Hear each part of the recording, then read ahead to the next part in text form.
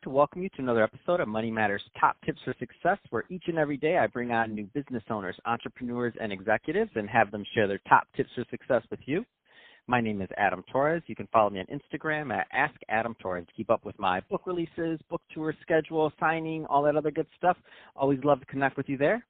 And as always, if you'd like to apply to become a co-author of one of my upcoming books, just head on over to the website, moneymatterstoptips.com, and click on Become an Author to apply. All right, so today I have Farhood Maybodi on the line, and he's head of creative and co-owner over at Wayfarer Entertainment. Farhood, welcome to the show. Thanks for having me, Adam. So I'm excited to get more into what you're doing over at Wayfarer Entertainment and how you're helping your clients. But before we do that, let's get a little bit further into your background. So how did you get started in your career and in business? Wow, how did I get started? Well, my background was originally actually in law. And I walked away. I jacked out of the matrix, as I like to say. I walked away from law in my mid-20s and really just wanted a different life for myself. I looked around at the attorneys who were farther down the pike than I was, and I was like, I don't know if I want to live like this. They were very unhappy. You know, a lot of them felt like, spokes on the wheel, and I wanted to be in charge of my own destiny.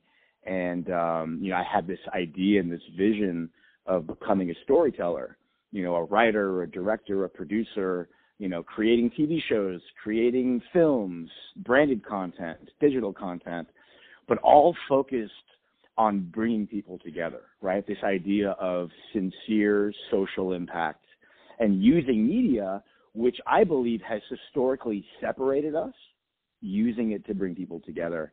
And now, 10, 12 years later, that's what I do. Man, that's awesome. And I do want to get further into Wayfarer Entertainment. But that being said, before we do that, there's some younger entrepreneurs and or would-be entrepreneurs, maybe they're just graduating college and they're thinking about, career direction, and you managed to break out of that mold. You said the matrix, I always say mold, so either one works. They both start with an M. What kind of advice would you give to that newbie that's out there and kind of considering, going along their own path? Because obviously not, we all learn from the ups, downs, the sideways, everything in between, and you're many years into your career now. What kind of advice would you give them? Well, first, I'm a work in progress. I think a lot of people, when they're on the come up, they look at individuals who are further along and they put them on a pedestal. I think we're all students. I teach at a university level, and I learn more from my students than I think they even learn from me, right? So when I speak to my students, I always tell them, get uncomfortable. I think there's this idea that everything should be easy. There's this idea that stability and security is everything, right? And our parents push this on us, right? My parents wanted me to be an attorney because they're like, oh, attorneys will make X amount of, dollars a year and they'll be safe. But here's the thing. Safety doesn't mean anything. Safety could be shackles, right? Golden handcuffs, as I call them. So if I was, on the come up, if I was 19, 20, 21, I would say, how can I put my back against the wall, right? How can I put myself in a situation where I am forced, scorched earth? The genius has to come through. I have to find my destiny. When I walked away from making six figures in the fashion industry in my mid-20s, and I had a beach house and the 7 Series and all that stuff, I walked away, quit my job, sold everything I had. I had the privilege of moving back home, but I completely changed my life. And everyone thought I was crazy. They're like, what do you know about Hollywood? What do you know about creativity? You're a suit. And guess what? 8, 9 years later, I was able to create my world. So the first key is, do not accept this stability that everyone seeks. Recognize that chaos is our greatest constant and embrace the chaos. And by the way, if you're living in America currently, you need to get comfortable in chaos because it's only going to get more chaotic heading into this election cycle. And those that can embrace the chaos will thrive no matter what. I love it. That's awesome. I want to switch it up a bit. You hinted as to what you're doing over at Wayfarer Entertainment. Let's go further. So tell us more about the business, please. Yeah, so Wayfarer is a media studio, and our focus is on television, feature film, branded content, digital series. We call it the power of human connection, right? How do you spread empathy in a very mainstream capacity? And when I say empathy, I'm not talking about like rainbows and unicorns. I'm talking about real stories, right? Sincere storytelling focused on humanity. So when we started out, everyone thought we were crazy. I would go into rooms in Hollywood with my partners, and we talk about social transformation. And by the way, this was like back in the day when corporations didn't really give a shit about these things, right? Like it didn't matter to them. But what changed is millennials and Gen Z started to make purchasing decisions based on their values. And then guess what? All of a sudden, brands and corporate entities were forced to care. I think I read a statistic out there that 85% of millennials want brands to take positions on social issues. So what was really interesting is me and my partners had this vision of what the entertainment industry could be and how we wanted to position ourselves in it. And the industry really, it shifted in the direction that we saw. So, we have TV shows on the air. We've released movies all around the world.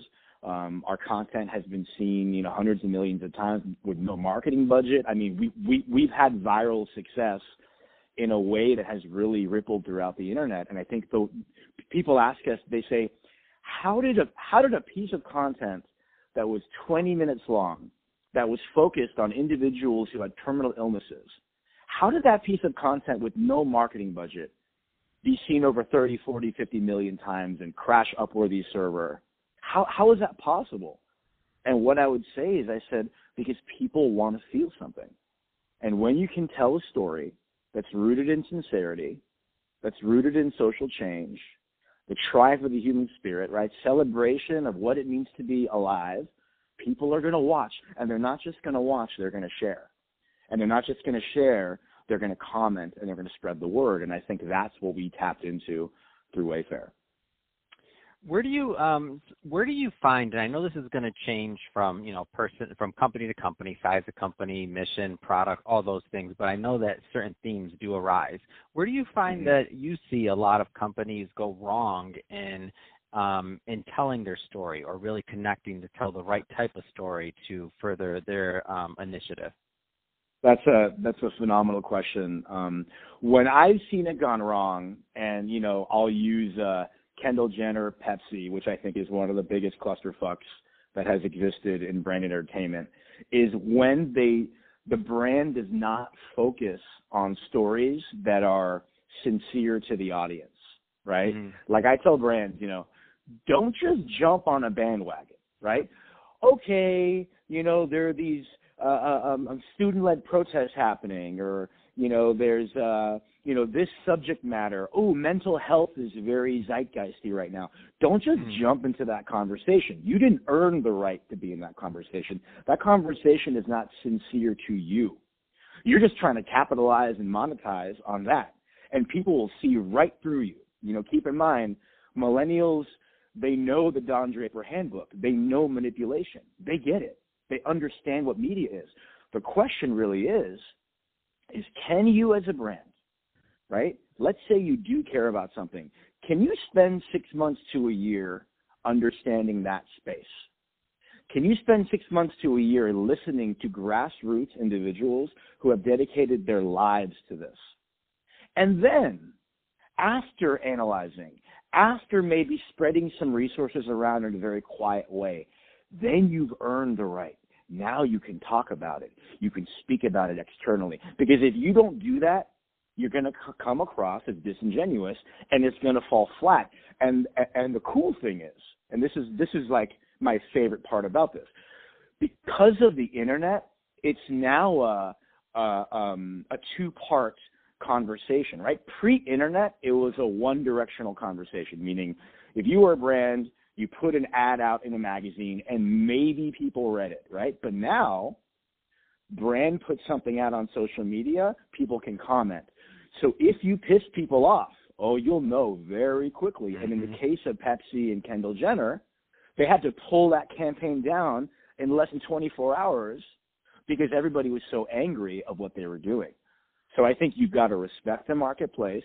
You've got to respect the viewer and, do the work, right? Walk before you run.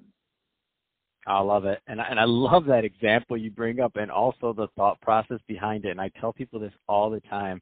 For our own brand over here at Money Matters Top Tips, I'm like, yeah, we can't just do that. I'm sorry. Number one, I don't know anything about that space or that. I know it's a good cause. It's a good initiative. I understand that, but it doesn't match anything we've done. We can't just put something out to say that. Now, what we can do is we can bring somebody on from that foundation and interview them that fits in what we do. But I can't start putting posts up to do all these other things until I understand and we as an organization understand it.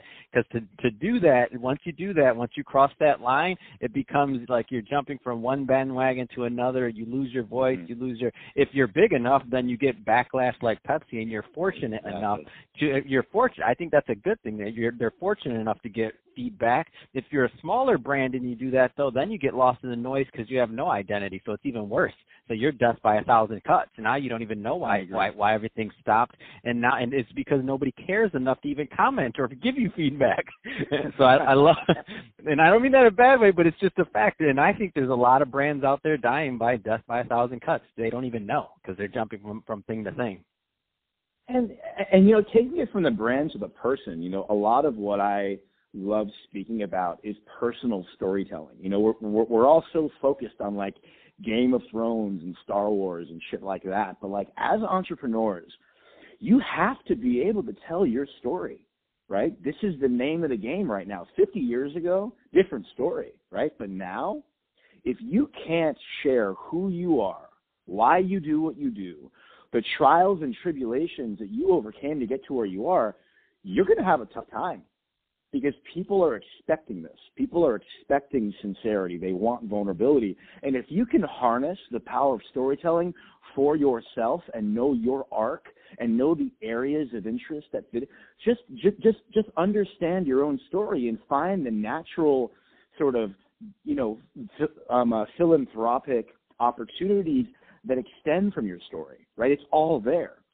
Just take that internal journey. And by the way, it'll make you a better entrepreneur as well. Going inwards always helps. So Farhud, if somebody's listening to this and they want more information on Wayfair or entertainment or to connect with your content or you, what's the best way for them to get that info?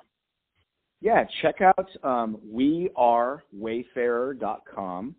You can also find me on Instagram. I'm Farhud Meybodi, FarhoudMeybodi. Fantastic. Well, hey, Farhud, really appreciate you coming on the show today and sharing your background and all the great work you're doing over at Wayfair Entertainment. And to the audience, as always, thank you for tuning in. Hope you got a lot of value out of this. If you did, don't forget to subscribe to the podcast, leave me a review on the Apple iTunes Store, share this with your friends, your family, your coworkers. Do all those great things we do to support our podcasters. I really do appreciate it. And Farhud, thanks again for coming on.